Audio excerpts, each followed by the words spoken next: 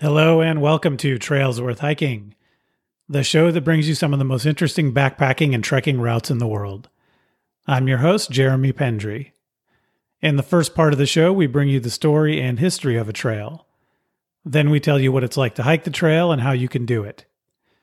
On this episode, we are going back to Europe for a trek where we will spend 5 days in the Alps on a trail that is known as much for its beauty as for its solitude. Yes, you can still find some relatively lightly traveled routes in the Alps, and one that is surprisingly close to civilization, and thus pretty easy to reach for international travelers. On this adventure, we will circle the wilder Kaiser Massif, staying in mountain huts as we ascend and descend more than 5,000 meters on this loop trek. On this episode of Trails Worth Hiking, we travel the Kaiserkrone in the Tyrol Alps of Austria.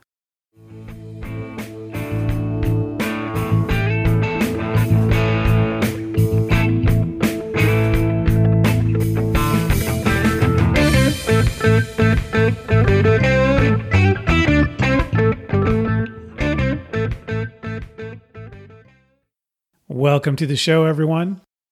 Remember to reach out to me at trailsworthhiking@gmail.com with ideas for future episodes.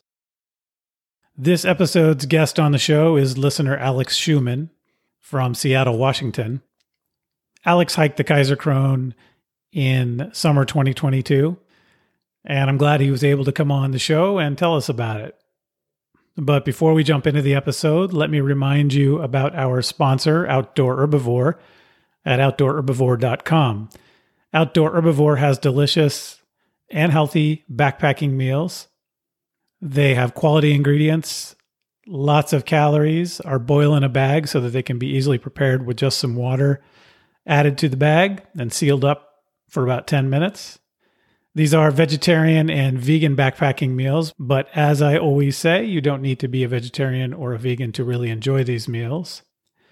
Trails Worth Hiking listeners get a discount of 10% off their order using the discount code TWH10P. So we're starting to get close to spring and not that far away from the summer hiking season. So if you're going to do some shoulder season backpacking, why not buy some delicious Outdoor Herbivore backpacking meals and have all that you need for great dinners on the trail? Outdoor Herbivore ships worldwide. You can also order bulk items from Outdoor Herbivore. So if you want to put together your own meals and just order, for example, dried bean flakes or dried rice or other ingredients where you can make the meals yourself, you can do that as well. So why not give Outdoor Herbivore a try and support them since they are supporting the show? Outdoor Herbivore at outdoorherbivore.com. Again, the discount code is TWH10P, Trails Worth Hiking 10%. Thanks again to Outdoor Herbivore for sponsoring the show.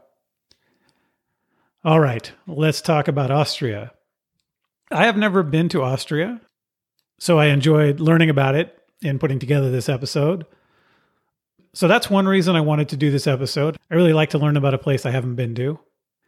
But what was also really appealing to me about doing this episode is that it covers a less traveled part of the Alps.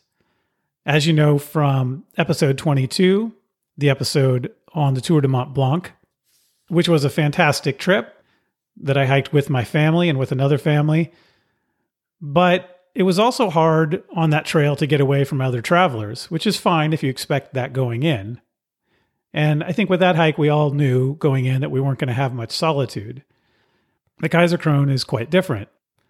So I hope after hearing this episode, you will want to go hike the Kaiserkrone, but don't tell anyone else about it, okay?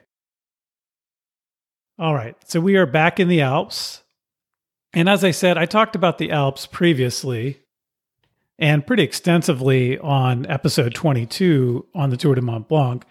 So I won't go into that, but just to, the most simple way to describe the Alps is they are a huge mountain range arcing across a good chunk of Europe, which includes a number of countries. And Austria is one of those countries where this hike is. In my mind, Austria seems like Germany's smaller, mountainous, but still German-speaking neighbor. But it wasn't always like that. From 1867 until the end of World War I, Austria was one half of the Austro-Hungarian Empire, which was a dual monarchy between Austria and Hungary. At the time, this was the second largest country in Europe, the Austro-Hungarian Empire, after Russia. So really, if you think of Russia as sort of connecting Europe and Asia in some way, the Austro-Hungarian Empire was really the biggest player in Europe at the time. And it was a major power. But after defeats in World War I and then World War II, Austria was divided into spheres of influence, like Germany was. And the modern Austrian state that we know today gained independence in 1955.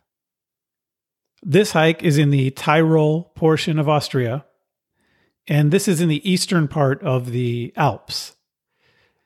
If you look at a map, Austria has a main part, a sort of body, if you will, and then it has a thinner arm-like part sticking out to the west. This arm is the Tyrol portion of the Alps. Its capital is Innsbruck, Austria, and it's sort of jammed in between Germany, close to Munich to the north, and then Liechtenstein and Switzerland to the west, and then below it is South Tyrol, which is part of Italy. In classic times, Tyrol was part of the Roman Empire. It later became part of the Duchy of Bavaria in the early Middle Ages. Later again, it became part of the Holy Roman Empire, which was the empire that descended from Charlemagne. It was controlled by the Counts of Tyrol from 1140 to 1253. Later, it was under Habsburg control. Then even later, after Napoleon came through, it was part of the Kingdom of Bavaria. Long story short, it has changed hands a lot of times over the last few thousand years.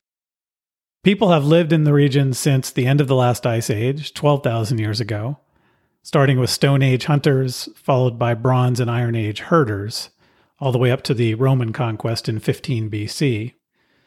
So it's an area that has been sort of a crossroads for a lot of different civilizations and empires. The region can be described as Bavaria, even though it's not part of German Bavaria. In fact, you'll hear Alex in our discussion describe that he encountered a person who spoke Bavarian and didn't even speak standard German. So I find that interesting that a significant number of people in this area speak a language separate from German, which is Bavarian. Bavarian is spoken by 12 million people, in fact. A lot of them are in the German region of Bavaria, but also most of Austria, there are people who speak Bavarian. In Tyrol, in fact, many people claim it as their primary spoken language. There has been some disagreement about whether Bavarian is a dialect of German or a separate language, but that said, it is more different from German than Danish is from Norwegian, which are considered separate languages. UNESCO and other international organizations consider it a separate language. There's also multiple regional dialects within Bavarian. In rural areas in Austria, Bavarian may be the primary spoken language, with Standard German reserved as the written language and the language of mass media. Because we love to tell cultural stories on this show, I'll mention one interesting cultural factoid that I found. Let's talk for a minute about the cult of Saint Wilgefortis. And I don't know if I'm pronouncing that correctly, but let's go with Wilgefortis. So Wilgefortis was a teenage noblewoman whose father had promised her hand in marriage to a non-Christian king. She didn't want the marriage and really only wanted a connection of that magnitude with God. So she prayed that she would be made repulsive so she wouldn't have to get married. And her prayers were answered and she grew a beard. And this ended her engagement to the non-Christian king. But her father was so upset that he had her crucified. In Bavaria, she is known as Kummernis. Again, forgive my pronunciation. Which, as I understand it, means grief or sadness. Saint Wilgefortis has never been officially canonized. But despite that, she has been viewed for centuries as the saint of women abused by their husbands. There was a cult around her that started in the 14th century. It was suppressed by the 16th century in much of Europe, but it lingered on all the way into the 20th century, particularly in German Bavaria and Austria. There is popular art from even the 20th century depicting her. She is typically depicted as a bearded woman, and in many cases being crucified. Even more particularly than being a popular figure in Austria, St. Wilgefortis has been popular in the Austrian Tyrol region. But what's interesting is if you look at our current social and political situation in the Western world, as you might imagine, today, a bearded crucified woman has taken on new meaning. And she is seen by some as the saint for transgender people or gender fluid people. I'm not clear on why her cult was so strong in Bavaria and Austria, but there you have it. A cultural tidbit too interesting to pass up. Let's switch back to the geography of this hike. The hike takes place in the Kaiser Mountains. The Kaiser Mountains include the Sommer Kaiser and the Wilder Kaiser. These are the northern limestone Alps. The Wilder Kaiser section is made up of bare limestone rock. The Kaiser Mountains are about 20 kilometers or about 12 miles from east to west, and 14 kilometers or almost 9 miles north-south. So not a huge mountain range, pretty approachable size. They're also not that high in elevation, even though they look very alpine. The highest peak is Elmauer Halt at 2,344 meters. So let's say a little over 7,000 feet. There are 40 summits in the Kaiser Range, and many of them are well known for climbing. The area was turned into a nature reserve that was established in 1963. Alex talks in our conversation about a chairlift that takes you to the top of an area where he began his hike. And because it was made a nature reserve, that is the only man-made lift in the area. The area is rich in flora and fauna. I'll just name a few things. For trees, you have beech and fir and spruce. There is a poisonous snake, which I thought was interesting, the common European adder that lives in the area. There are lots of small mammals like vole and hare. There's also chamois, which is sort of a wild mountain goat. There's lots of songbirds and wildflowers, as you might imagine, and also raptors like hawk and golden eagle and different types of owls. The Kaiserkrone name means the king's crown, and it refers to the way the mountain range looks, but this hike itself is a loop hike that goes in a circle around the range, so the route also makes me think of a crown. So with that background, let's jump into my conversation with Alex Schumann about the Kaiserkrone.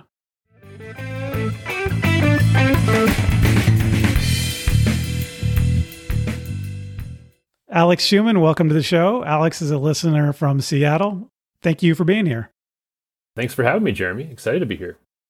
So, Alex, how did you get into backpacking and trekking to begin with?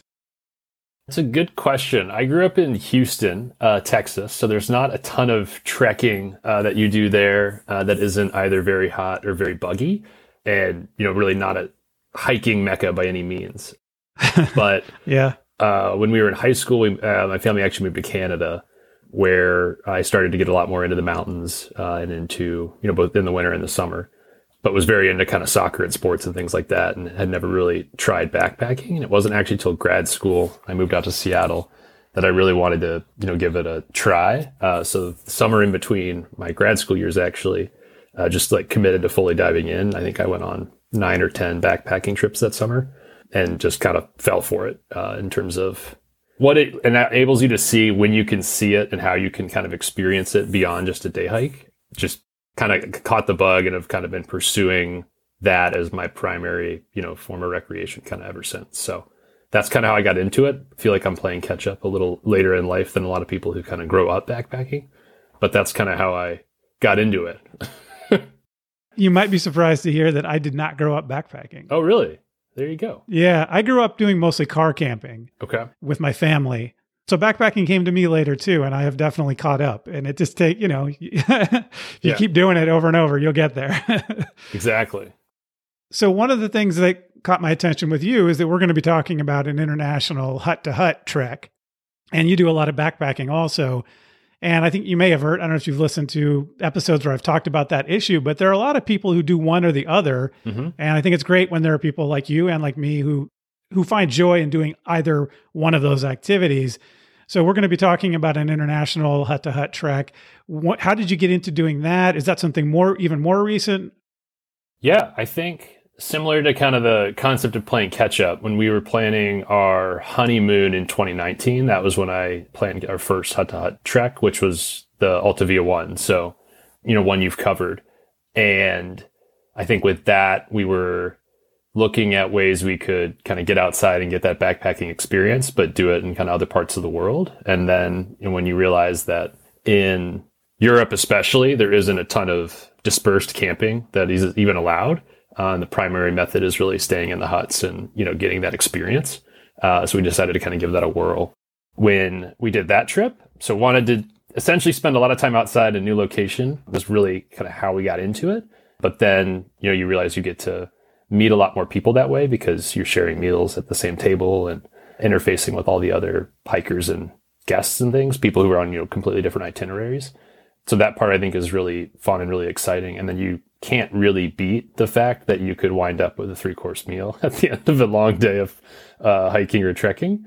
And in many cases, a very good 3-course meal and, cold beer and things like that. So I think it's a really nice way to do it. And I think you don't quite get the same level of dependence, on yourself, and you may not get the solitude, but you still get to be in really beautiful locations at, sunset and sunrise and, ultimately meet a lot of cool people, which I think is, worth that trade-off. So today we're going to be talking about the Kaiserkrone that you and your wife hiked in Austria this past summer. And that is not a trail that I had heard of before you brought it to my attention. And there are lots of trails in the Alps, of course. Yep. So how did you go from Altavia in 2019 and then coming out of COVID 2022 decide that the Kaiserkrone was a trail to do? Yeah, it is, I guess, a little random in a way, but we were planning to go to Europe this summer to actually meet up with some friends who were kind of having a reunion in London. And we didn't want to just fly to Europe for a weekend. We wanted to, make it a bigger trip. Not quite to the point in life where I can afford to fly to Europe for just a weekend, unfortunately. So we were looking at different things we could do. We knew we wanted to do something outside, but it was a little bit earlier in the season. Early June was when we were going to be in Europe. And so we didn't quite have a good feel for what snowpack and things like that we're looking for or going to look like. So we were looking at different trekking options, different hiking options, but ultimately we're shooting lower elevation was kind of one of the things I was looking at. So we were actually looking at this and then a beach trek in Portugal were kind of the two I was really seriously looking at just because early season weather was going to be a bit of a consideration. But the more research I did on the Kaiserkrone, I got really excited that it was very close to Munich, which made it super accessible for, kind of a multi-purpose trip. And then the altitude was such that we were not going to run into any problems, early in June. And then the level of detail you're able to find on even the Wilder Kaiser tourism board's website on all the different things you can do and where you can stay and all the different routes just got me really excited for what this area looked like and, the look and feel. And so that's kind of how we ultimately landed on it. But it was, a combination of focused on what we could do early season as well as, kind of accessibility and ultimately spending, as much time doing the backpacking and doing the hiking versus, a lot of places that are, maybe take several days just to get to where you're going before you can start hiking. So those were kind of the big considerations in the research. So you mentioned the Wilder Kaiser website, which I also looked at before we talked tonight, and that did have a lot of great information. Did you also look at any other resources that were important for planning? The other question I had about that is in a hut-to-hut hike, often there have to be reservations, and I don't know if that was something you had to deal with also and how you handled that. Yes. So made a lot of use of that website, which is, I think, one of the best tourism board websites I've ever seen in terms of the detail for the actual activities. They have tons of routes on there for treks and even climbs that you can do with very specific directions. So that was super helpful. And then you actually had one of your guests runs the Moon Honey blog. Yeah. Yeah. And they actually have a very good blog post about it as well that also got us super excited. So those are the primary resources for plotting it out, as well as the compass map of the area. Kind of helped us put it all together. Okay. And then on reservations, we did make our reservations for specific days. That I think is definitely necessary for there's 2 mountain huts as part of the trek. And then there's 2 places where you actually stay in what are really more alpine towns, where you have a couple different options. For the huts, I think it's definitely necessary to have a reservation. And then for the different towns, there's a couple of different options, but we reserved all 4 ahead of time. And was that pretty easy to do in the sense that you didn't have to go to alternatives that were booked or anything like that?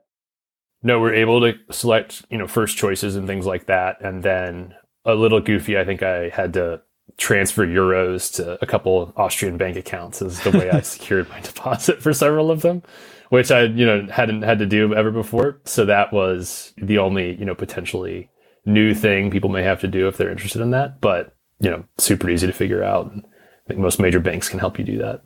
Yeah, no problems. So you mentioned that you guys did this in June. And was it just you and your wife? It was just us, yes. Okay. So you mentioned you did this in June, and that's because you said in part because the snow levels would already be low or gone by this time of year in the lower altitude hike. When do you think is really the season for this hike for people to consider? I think you could even go a little bit earlier. We had no problems at all. So I think you could potentially even start this in late May. And then I believe the season runs all the way until October, definitely into September.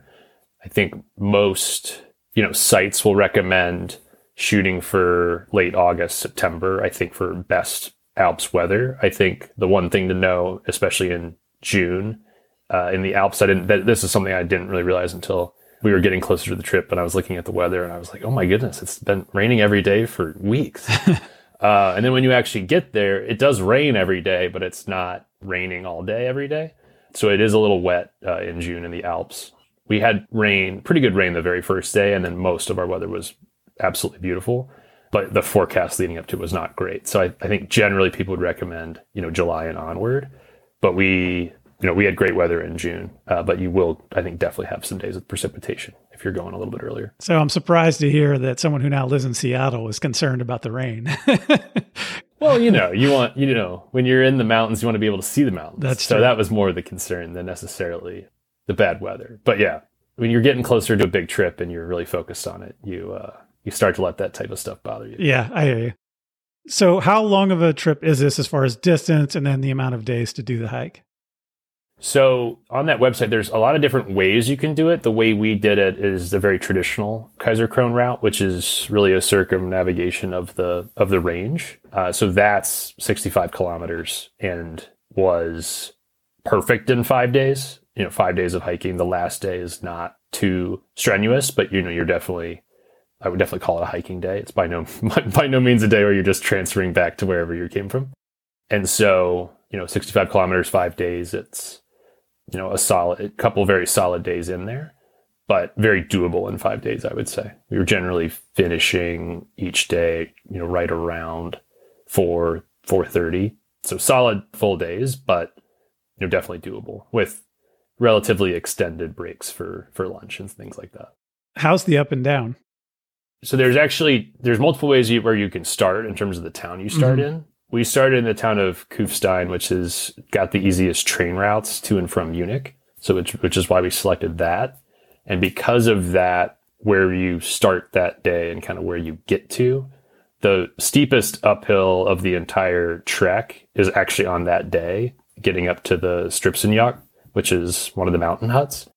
If you do it the more traditional way, you start further away than Kufstein when you're going there. And so that becomes a very long day that I believe would be very challenging. So I would, in addition to the convenience of Kufstein, that's another great reason to do it that way, is you're doing that relatively steep uphill on a shorter day than, rather than doing it at the very end of a much longer day. So you're kind of breaking that up into two, like if somebody else might do that entire uphill in one day, you're kind of breaking it up? Yes, exactly. Okay. And then total I'd say there's definitely 2 days that feel pretty challenging. That first day is a little challenging, and then day 3. Once you get to strips in, then you kind of retreat back to the valley floor on day 2, and then on day 3 you climb up on a really cool exposed ridge and then come back. And then that day is also pretty challenging, but also one that's, got pretty good access to spots to break for lunch and things like that. And I think that was probably my favorite day. So it's by no means hate hiking, but a challenging day for sure. So what was the situation for lunches? You mentioned stopping for lunch. Did you buy them at the huts and take them with you each day? We didn't buy them in the mornings and take them with us. We would get them at different huts along the way. So There's not just the huts you stop at, but also a fair amount of huts, interspersed throughout the mountains that make great spots for lunch. And so I think just about every day there's a great spot for stopping. In a couple of spots, exactly what constitutes a hut is different. In some places, it's a full service restaurant that also has rooms and things like that. In some places, it was just a single person, selling relatively cold beers and sodas out of their, basement cellar that's been the refrigerator for, probably hundreds of years. So very different in terms of the amenities at some of these huts. Yeah. But, without a doubt, lots of great places to stop, get real food along the way. What did you carry as far as gear? We carried our normal backpacking packs, which I think if I were to do a hut-to-hut trek again, I would try to carry a lighter pack.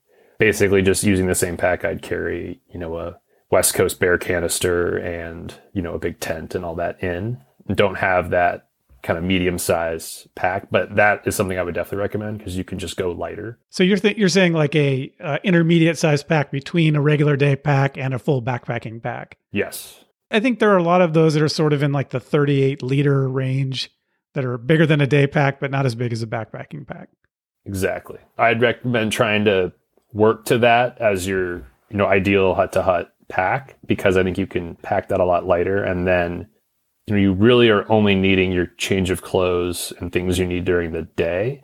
And then you need a towel and a sleeping bag liner, not a full sleeping bag. So it's really more day pack gear plus whatever clothes you need to feel fresh, for 5 days of hiking with no real access to laundry. So if that's 5 outfits, that's 5 outfits. If that's slightly less than that, that's, I think up to everybody. But I think when you have a bigger pack, you kind of find ways to fill it. I was definitely jealous of a few of the folks we saw that were going a little bit lighter. And, I don't think it's super necessary to have too many changes of clothes or things like that, because you just have so much access to what you'll need at all the different places you're staying. Yeah, some people might disagree with me, but I think really having one set of good hut clothes and one set of good hiking clothes and maybe a couple of spare something might be enough, right? Right. Yeah. No, and we met a foursome from Cologne that were doing a very similar route to us, and we ended up kind of hiking with them for a few days. And they were wearing the same hiking gear every day and had much lighter packs, and we're only carrying ponchos for weather and things like that. So we're doing it much more intelligently than we were. And that just makes the experience, you have more time for relaxing and hanging out if you're kind of going faster and not quite as tired. So yeah, sure. You said you were carrying a pack that could carry a bear can, but you're not carrying a bear can. No. That would have been misery. All right. So lunches, it sounds like pretty easy to deal with. Food pretty regularly. So I would assume water then not an issue either. You can fill up at these local establishments along the way. That's right. Yes. Most of these huts will have access to water. And then that is the one big benefit of a bigger pack. I carry a 3-liter Camelback when I backpack. I just like to not necessarily have to worry about when I'm going to filter water again. So that's just a kind of a preference thing. If you don't want to carry nearly as much water, generally a lot of the huts will actually have fresh, clean water spring that they're, running for often their animals, but it is, potable. It is clean. It is drinking water for people as well. So you just kind of fill that at the top at several of those types of spots. And then the full, service huts are going to have water, running water that you can fill up with. What did you do for navigation? It seemed like from what I saw online that it was pretty simple to follow the trail. Yeah, there's little stickers on all the signs for the Kaiserkrone route. And then we have the Kaiser Mountains map. I'm a big map person, love a physical map. So I did have that. There are a few spots, I think, where we were, maybe planning to do something slightly different or, wanted to see something from a specific spot. And so maybe went a specific way, but beyond that, pretty easy. Didn't really have to get it out once. I think there was one time total where there was a junction and it wasn't signed. And we just had to kind of go with our intuition, and it was fortunately correct. Kind of near the end of a day as we were kind of entering a town. And I suspect it was probably the type of thing where you could have gone either way and, ended up where you needed to be. But yeah, very, very well signed. And the map you used is put out by the company Compass with a K? Yes, Compass with a K. Okay. And you mentioned that this is not too far from Munich. So what was the process in getting to the trailhead? So we left from Munich in the morning the day we started. And that was, I think, another kind of big draw to how accessible the hike is. We could leave from a big city and not need to spend the night, somewhere kind of intermediate before we started the hike. So we left Munich at probably 7:30 in the morning. And then it's about a 90-minute train ride to Kufstein, which is actually a very cute little town. Definitely worth checking out. There's a big fortress above the Inn River, which kind of runs through the town. And then that's also kind of the border between Austria and Germany. So kind of cool. And then the town itself has got a very historic center that's kind of worth walking through. And that's how you get to the hike. You walk through the town. And then there's actually a chairlift in the town that will take you up to, not obviously all of the climbing you're doing that day, but it will take you up through a lot of what would just be heavily forested uphill to kind of get up into the beginning of the hike. And that's kind of where we started from. So another draw to Kufstein is a good chunk of the uphill on that first day is knocked out by, it's actually a single person chairlift. So it's just designed for hikers. It's not designed for skiing or anything like that. And it's designed for folks to, be able to get up into the mountains quickly and then to do all kinds of hiking from the top of where it drops you off. You're hiking in Europe when there's a chairlift. Yeah. And you just, sit there and ride by yourself. It's pretty funny. You mentioned that you'd be bringing changes of clothes and all of that. So I assume there's no really luggage transfer option like there are on some of the European hikes. There's no roads where you could hire somebody in a van to drop your luggage ahead of you each night if you wanted to. It wouldn't shock me if there was some entrepreneurial person, willing to do it somewhere, yeah. On a blog, but definitely not super common. Okay. And we didn't really see any of that, but I'm not totally sure. I don't really believe so. I don't think it's as well trafficked as a lot of the more famous ones where there's kind of a burgeoning support industry around the big trek, like Mont Blanc or things like that. That makes sense. And when I looked up the trail, I think it said there wasn't an option, and maybe there aren't real roads to a couple of the huts, and that's why there's not a business around that. But also, you're right. It takes a certain amount of people to be doing the trail for it to be attractive enough to somebody to start a business doing that. Yeah, definitely. So describe this area for people who haven't been to this area. This is as I understand it, the Tyrol Alps, or that part of the Alps. Yeah. What does this area look like? How does it, differ from, for example, what you saw in the Alta Via or other parts of the Alps for people who haven't been to this part of Austria? Yeah, we've heard it called the Tyrolean Alps, Eastern Alps, and the Limestone Alps are, I think, kind of the three big things you hear. So in terms of exactly where you are, you're directly between Salzburg and Innsbruck in kind of Austria. So you're in kind of the arm of Austria as it stretches underneath Germany. The actual Kaiserkrone, the name is because the Kaiser Mountains kind of stick up from the land and they're almost arrayed like the Kaiser's crown, which is what Kaiserkrone means. So you can imagine very prominent, big limestone peaks as, kind of all in an array, almost looking as if they're perfectly arranged where, there's a few at a certain height on this side and it's very symmetrical. So that's kind of the central backdrop. And then the underlying area, there's, several towns kind of around that mountain range. Several of them are actually big winter ski destinations. I thought the part that was, I think, a little bit different from the Alta Via 1, there's a lot more kind of alpine meadow and, alpine farmland around the mountains.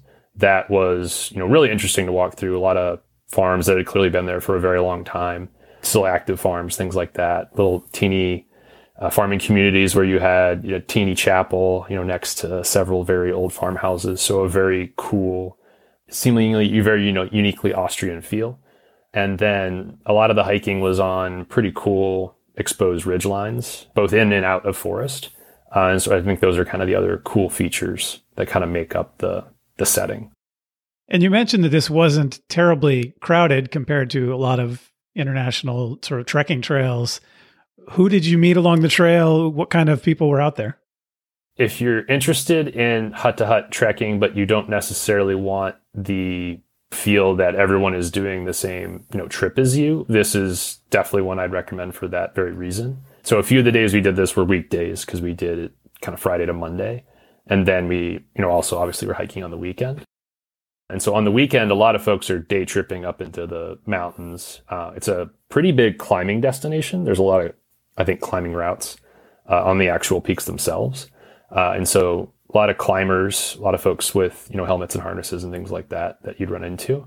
But on some days we would go long stretches without seeing anyone at all, which is, I think, pretty rare for Alps hiking and kind of fun. And then the other interesting thing was we did not hear anyone speaking English, whatsoever. And so almost everybody is local, either Bavarian or Austrian.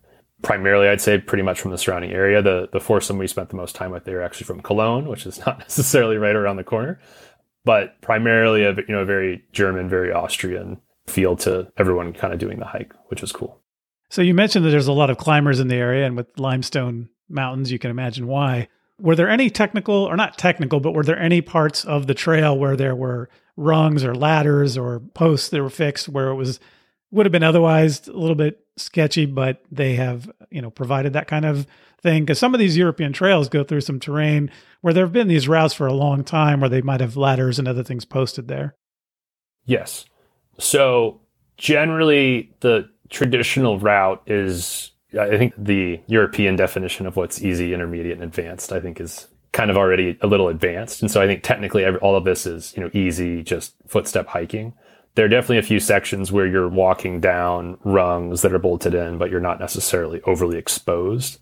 And on the first day and the third day, there are very interesting, very fun periods where you're walking along, relatively narrow pathway, weaving your way through a valley. On the first day, there's several creek crossings that are fun, not challenging by any means. A couple sections where it's, almost like a staircase down a ridge, because that's how you're kind of getting down into a valley. And then on the third day, there is one section where you're climbing rungs that are actually bolted into a waterfall. Wow. But it's very brief, and there is by no means need for a harness. And then there's a bit of a portion where you're not scrambling by any means, but it is very steep, and you are kind of coming up a gully on the third day. That is a little bit challenging, but generally the traditional route is kind of graded as easy. And then there are quite a few options if you wanted to add on, a more challenging day excursion from one of the huts. There's tons of options for doing that, higher up especially.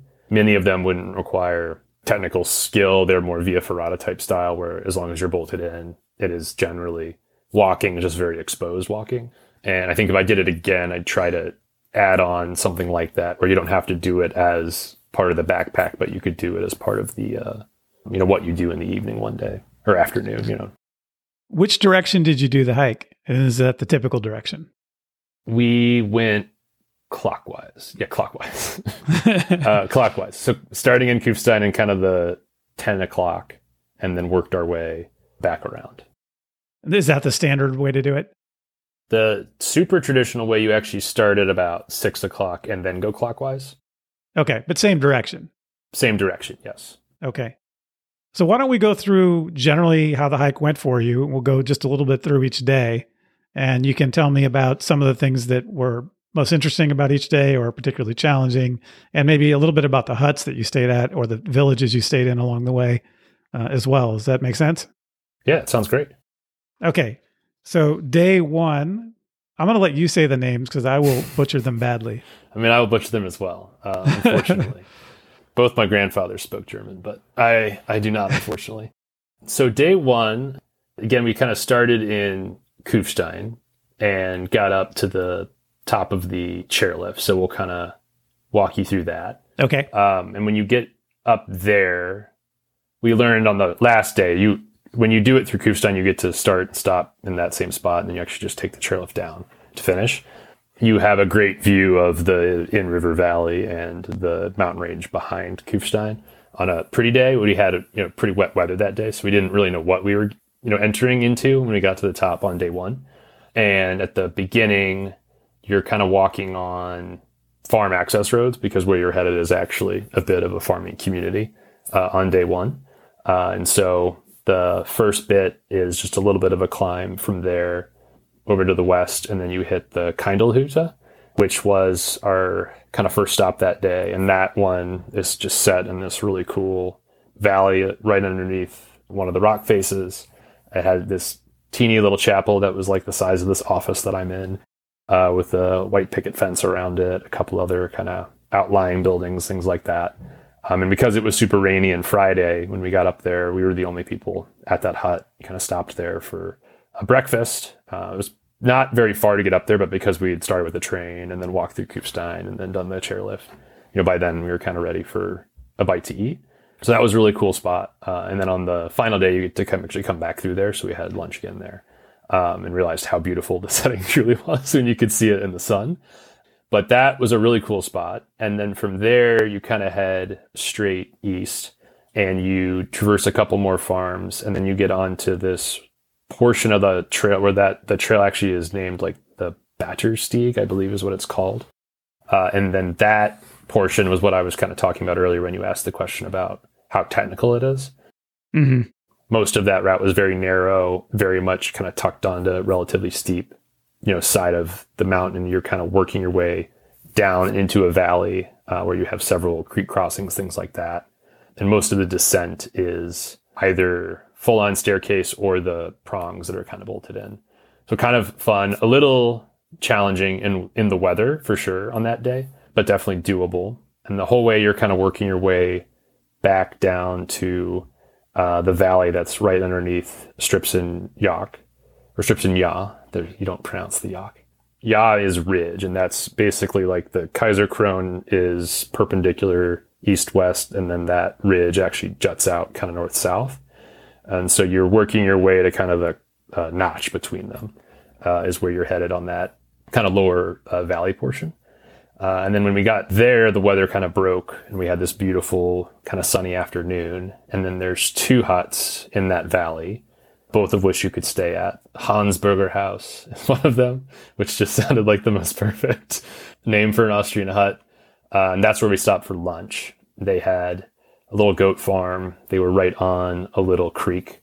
And you could actually see our destination from there, the Stripsen house. Had a great view of the peaks in the background. We had, I think, cake and beer there, so you can't go wrong with that combination. And then from there, it's probably a little less than a 2-hour climb, like another 90 minutes, but that's the challenging portion. That's, mostly just straight uphill. And so you hit one more hut kind of in the forest. And then as you make your way up, you'll get above the tree line a little bit. There's actually one of the few spots we saw along the way. There's a relatively makeshift lean-to, almost like one you'd see on the Appalachian Trail, that you could stop at if you hit bad weather right before you got to the hut that actually has beds. And then right on the, kind of almost like dragon's tail of that pass is where the Stripsen house is. And that's where we stayed the first night. And that's a really cool setting because it's a cool ridge, and then the ridge actually kind of rises behind it. And so for the evening, you can go up and climb the ridge behind it. And then you have an incredible view of where you're sleeping, the mountain range behind you. And then you get, very classic, pink alpenglow from that spot. That was definitely a highlight, was, seeing all that that evening. And then almost all the peaks in this area have crosses on them because of how Catholic Austria is. So there's a couple of those back there that are cool to see. And that hut is, a very traditional mountain hut. So dormitory style? Dormitory style. They do have rooms, private rooms. That's one of the requests from my backpacking partner is private rooms, but kind of open seating for dinner. And they do have a set, or not a set menu. They do a, you order off a menu, which is, I think, kind of a luxury for a lot of huts. So that was great. And then they have a bit of a terrace that kind of looks out over the center of the range. That's, really great for sitting out there in the evening. So a really cool spot, and entering that first valley with the church and the little farmhouses and then getting up there for the evening were both like incredible experiences where you're like, this is why I'm doing this. This is why I selected this type of trail. Yeah. Once you do something like that, you feel like I have arrived. I'm here. Exactly. Yeah. And so what about day 2? So day 2, that kind of Dragon's Tail Ridge that I was describing runs kind of straight out from the Kaiser Mountains, and then it hooks to the east and slowly descends as it hooks to the east. So you start that day, wake up there in the morning, Stripson did a great full breakfast, so great spot for getting the day going. And then you climb the Stripson Kopf, which is the actual peak behind the hut on the ridge. So the beginning of day 2 is just a straight ascent up that. I mean, it is a peak itself. And so there's a little gazebo at the top that has charts of like all the different prominent peaks in the region, has a book of, everyone who's been up there, the founders who built the gazebo in like the 1920s, things like that. So a cool spot for taking everything in. And you can see some of the biggest mountains in Germany are actually kind of straight west of there. So that's a cool spot for seeing things kind of beyond the Kaiser range. So a cool way to start the day. The getting up there probably takes the first hour. It's actually pretty quick. It's not substantial distance. It's just a pretty good climb to get up there. And then once you're up there, you're basically traversing that ridge all the way across. And so you have tremendous views the whole time of the mountains directly in front of you, which are another component of the Kaiser range. And then the entire time, if you look, if you choose to look behind you, the views of the Kaiserkrone range just, continue to be incredible. And so you wrap around that ridge. That ridge is not super exposed, so it's relatively calm walking. There were a couple herds of sheep just kind of grazing along the ridge, which was cool to see. And then eventually you make your way to a bit more, a couple farms along that ridge that are actively operational, so not serving as huts. And then you make your way to a bit of a birch forest and then back down to the valley floor. And then from there, you just walk along a river to the town of Grindenau. And that's where we had lunch. And that was town, like a real road running through it, farming community, very cool approach, kind of walking through some farm fields. And then there were a couple real inns at the center of town. And that's where we had lunch. So that was there. And then from there to where we ended up staying, which was in Gasteig, is probably another hour just walking south, and you walk through more of a forest to get to Gasteig. And then that's set back from the mountains. You have a view looking to the west of the whole range, which was really cool. And we stayed it was almost like a farm resort. It was really cool. It felt like everybody that was there was like a young Austrian family taking their children there, because they had horse rides and you could feed the chickens and the goats and things like that. They had an amazing view of the mountains. It just felt like a very happy, fun place. So that was, very different than a mountain hut, but a very fun place to stay. That's cool when you get a very different experience from day to day. Yeah. So that was cool. And the rooms there were really, really nice. And they had a really good restaurant. So would definitely recommend staying there. Hotel Kramerhof was the name of the kind of farm resort. Very cool spot. Okay. All right. And then you're almost halfway there in day 3? Yep. And so day 3 is somewhat similar to day 1 in terms of being a big ascent day. And day 3 is probably my favorite full day in terms of the hiking you do. And this was also Sunday of our day of hiking, and probably the best weather we had, which may somewhat influence that. But throughout this day, there were probably 100, 200 people paragliding above the peaks that day. And so that just made for like the coolest view of 100, little specks above a very cool mountain. But the beginning of this day is climbing back out of Gasteig. And so you very quickly, the trail really runs straight to Hotel Kramerhof and then kind of continues basically from their property. So the other benefit of staying there is you add no distance by staying there whatsoever. But very quickly you kind of get to rolling farm fields that ascend, more quickly than I think you'd realize. But really cool spots where you're seeing some very old farmhouses, and you have more peekaboo views of the peaks that you're headed towards. And then there's one steep switchback section where when you reach the top of that, you realize you're on a very narrow ridge at kind of the southeastern tip of kind of the Kaiserkrone range.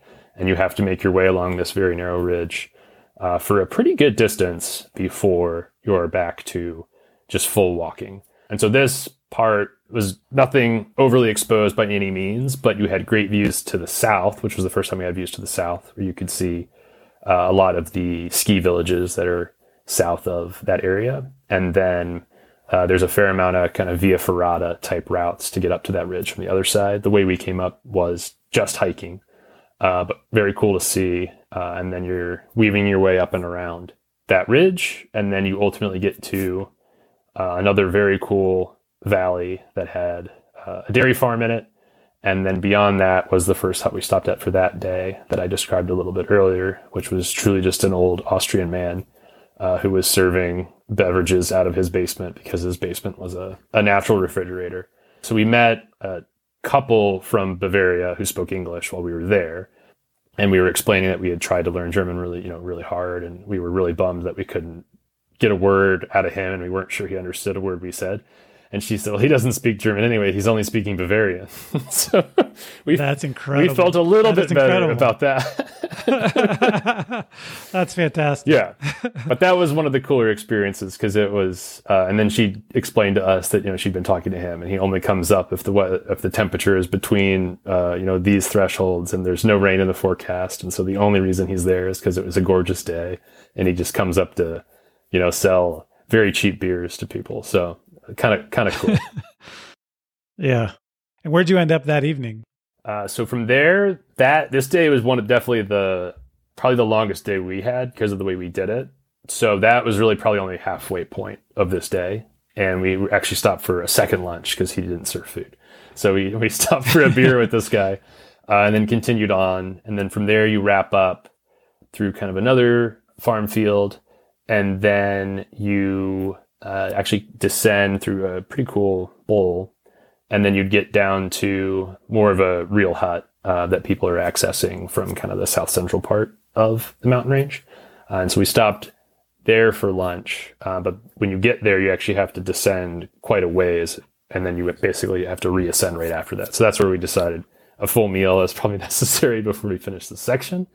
And then the next section was very fun. It was you're walking through like a field of boulders. So there were a lot of folks bouldering around this area.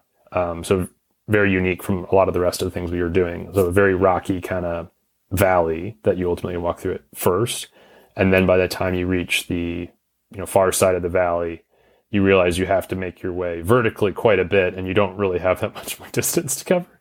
So that was where the waterfall ladder was. And then a bunch of just weaving very steep switchbacks up a pretty narrow, notch between cliffs was kind of how you finish. And then when you get up to the top of that is where the Grottenhütte is. And that is even in a more dramatic spot than Stripsenjoch, where it's just kind of out on a ridge. It looks like their deck is like falling off the mountain and based off like where it's built. So a really cool spot for that night.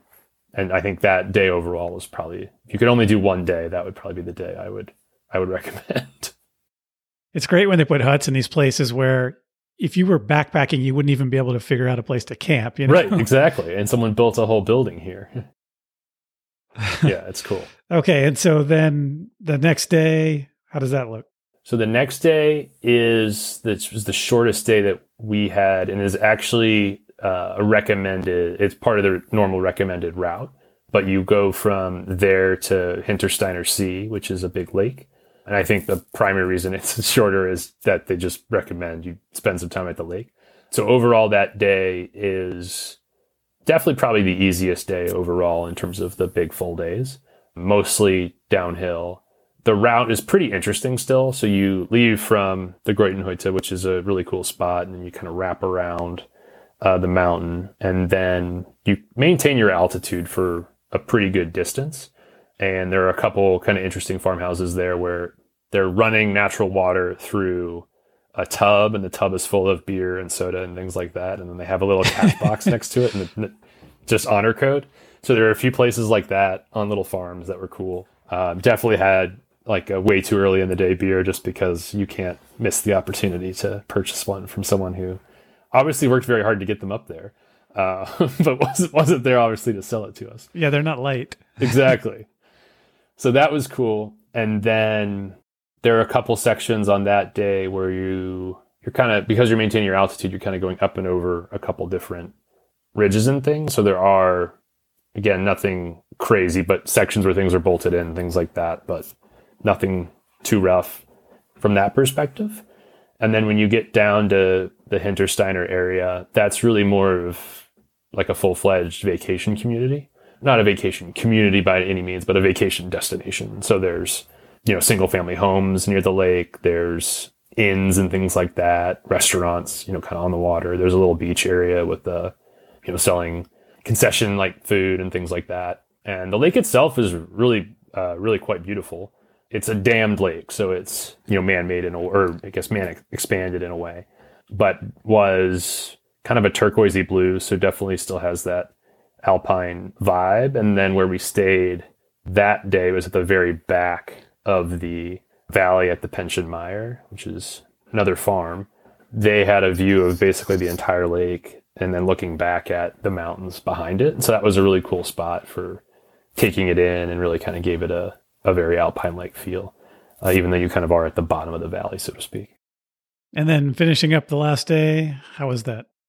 Every last day I feel like is always more challenging than you expect it to be, no matter what type of hiking. And we were probably back to Munich by 3 p.m. at the latest. So, leaving at a normal morning time post-breakfast, and then even with waiting in Kufstein for the train and a 90-minute train, we're back at a pretty reasonable hour. But you're now pretty low at the lake, and you kind of have to wrap back up to where the chairlift is going to take you down. And so I think how much climbing we had, similar to any type of hike where you kind of think you're done, and then you just keep going up. We kind of had that, but kind of got an early lunch at the Kindelhütte where we stopped for lunch the first day. So kind of a cool way to bring it full circle. And then got to see that whole valley in the better weather. And then over to the west of that, there's more of a prominence that looks out over Kufstein to the south, or to the north, and then out to the west that we hadn't, been to yet. And so that was a cool spot to kind of end the hike, come down, have a lunch, and then, ultimately head back down from there. So that's the last day. And then you take the chairlift back down, walk through town, and get back on the train. So a pretty great way to wrap it up. And we were able to meet up with a friend in Munich for dinner and kind of celebrate a good hike. So as you look back on it, why is this a trail worth hiking? There's tons of different reasons we picked it. And I think those are great reasons if those are priorities. I also think if you are interested in a more, anonymous hike in the Alps, I was blown away at how few people we ran into and just how much space and solitude we had. And so if that's something you're interested in, I think that's a great reason.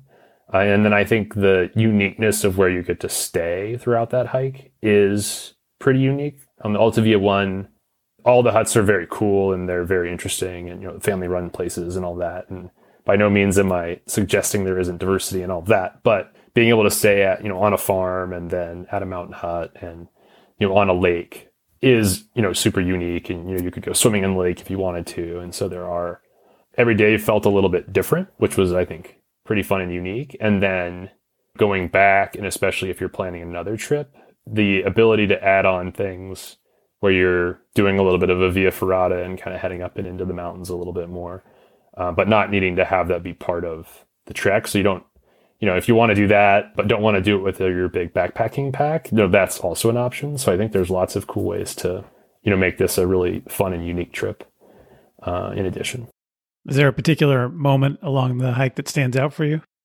Getting up to Stripsenjoch the first evening definitely stands out. We had rougher weather all day, and then we had a great sunset, and the limestone turning pink was just wild. So that stands out for sure. The sitting outside on the porch of that older man's farmhouse, and talking to that couple, and then looking up at the paragliders, I think those are kind of the two that most stood out. And then when we got to the Greutenhütte, that's where we met our friends from Cologne and ended up kind of hiking with them for the next 2 days. So that was also kind of a fun experience. Got to share dinner with them, and then all realized we were ultimately about the same age and had a fair bit in common. Mm-hmm. So that was fun. And then I think a rare part of, hiking in the Alps is you get to meet people. You may not meet somebody if they're pitching their tent nearby, but you do if you're sharing a meal with someone, which is a fun experience. Did anything happen that you didn't expect that would cause you to do something differently if you were to do this again or plan it again? Or anything about what you planned to do that didn't quite work out the way you hoped? Or I think everything worked out relatively well, just in terms of expectations. I think I've recommended it twice already, but I would definitely try to do something with the Via Ferrata stuff or kind of going up and into the range a little bit more. And then there's a benefit of never hearing English, which is you just feel like you're having a very local experience. The one counter to that is there was one hut where they had to find someone who spoke English in order to check us in. And so we did try really hard. Every evening we were, learning, we thought we were learning. We learned something for sure, on Duolingo and things like that. But you can, I think, bring language resources that help you in the moment that you don't really think to bring when you're a modern traveler who has their phone with them all the time they think. I think bringing a phrase book and even just showing that extra level of effort is really nice, especially if you don't speak the language. So that's, I think, probably one area where we could have slightly improved. And then there were a couple of language times where someone came back out to ask if we wanted one strudel or two strudel, and we told one person one thing and one person another thing.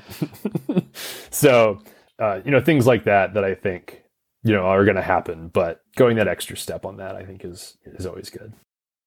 Well, thank you, Alex, for talking with me about this hike. It sounds like an incredible hike, and I am definitely sold on the idea. It sounds like one my wife would be willing to do with me. So I like the idea of it.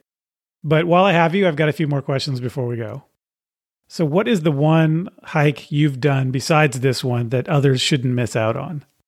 The one hike that I've done that I think others should not miss out on is a local Seattle one. The High Divide Trail in Olympic National Park was one that had been on the list for a really long time, and we got to do in the summer of 2021 and kind of blew away all expectations in terms of, Alpine Lake Basin. We saw probably 6 or 7 bears on that trip. Went to sleep, still seeing where the bears were as we went to bed in our tent, which is definitely a first. And they were still where they were, when we woke up the next morning. Pretty far away, but still, it's weird to close your tent up knowing that there is a bear, where it is. And then I think just a really unique kind of rainforest type experience you get with really cool waterfalls before you even get up and into the mountains. So that one, in terms of kind of, I think, a highlight of Washington backpacking and hiking, is definitely one not to miss if you're headed out that way. What's the next trip on your list? We've had it on our list for a while in Eastern Oregon, the Wallowas. I always say them wrong. The Wallowas or Wallowas. But definitely want to head out there next summer. That's been on the list for a bit, and had a couple friends that went out there this past summer and, raved about it. And so I think that's kind of on the list for next year. So this is east of the Cascades, like east of Bend and all that, out in the desert kind of, but mountainous sort of desert. It is definitely pretty dry, but a lot of it, there, alpine lakes, things like that. It doesn't necessarily look like a desert. Oh, okay. It looks pretty similar, I would say, to the Cascades. But it's almost like you're so far east of Bend, you've driven through quite a bit of desert, and then you get to another mountain range in the northeastern corner. Okay. Yeah. Cool. Yeah. I've looked at the map and thought about driving out into those areas and hiking out there, but I've never figured out like what I would do when I got there. So that seems like an interesting place to go, though. Yeah, it's out there, but.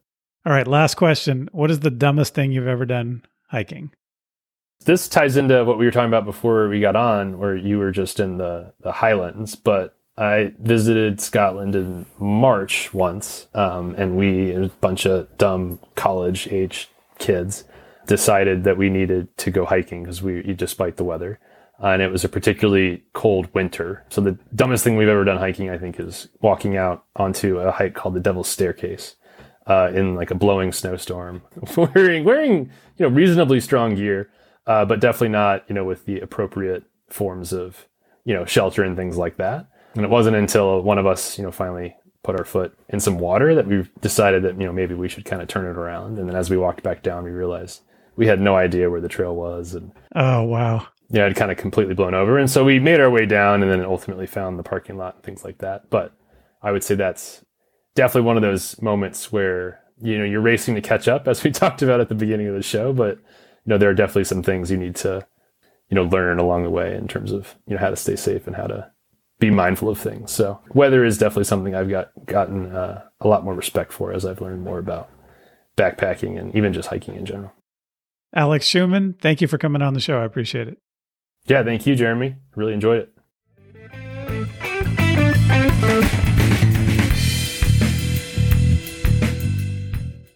Thanks again to Alex for coming on the show to talk about the Kaiserkrone. I hope that Alex and I have inspired you to consider hiking the Kaiserkrone. And if you enjoyed this episode, tell a friend about it, or better yet, give us a good review on whichever podcast service you use. And keep in mind that this podcast is entertainment and meant to spark your interest. If you decide to hike the trail, do your own research. Like anything else worth doing, outdoor adventure has risk. So when you go, pack your common sense, and when you get back, tell me how it went. Let's talk about our next episode. Next time on Trails Worth Hiking, we have a special episode.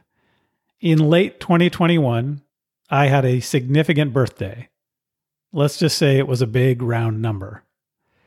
I decided then that in 2022, I would do a multi-day outdoor adventure every month of the year. Well, how did that work out?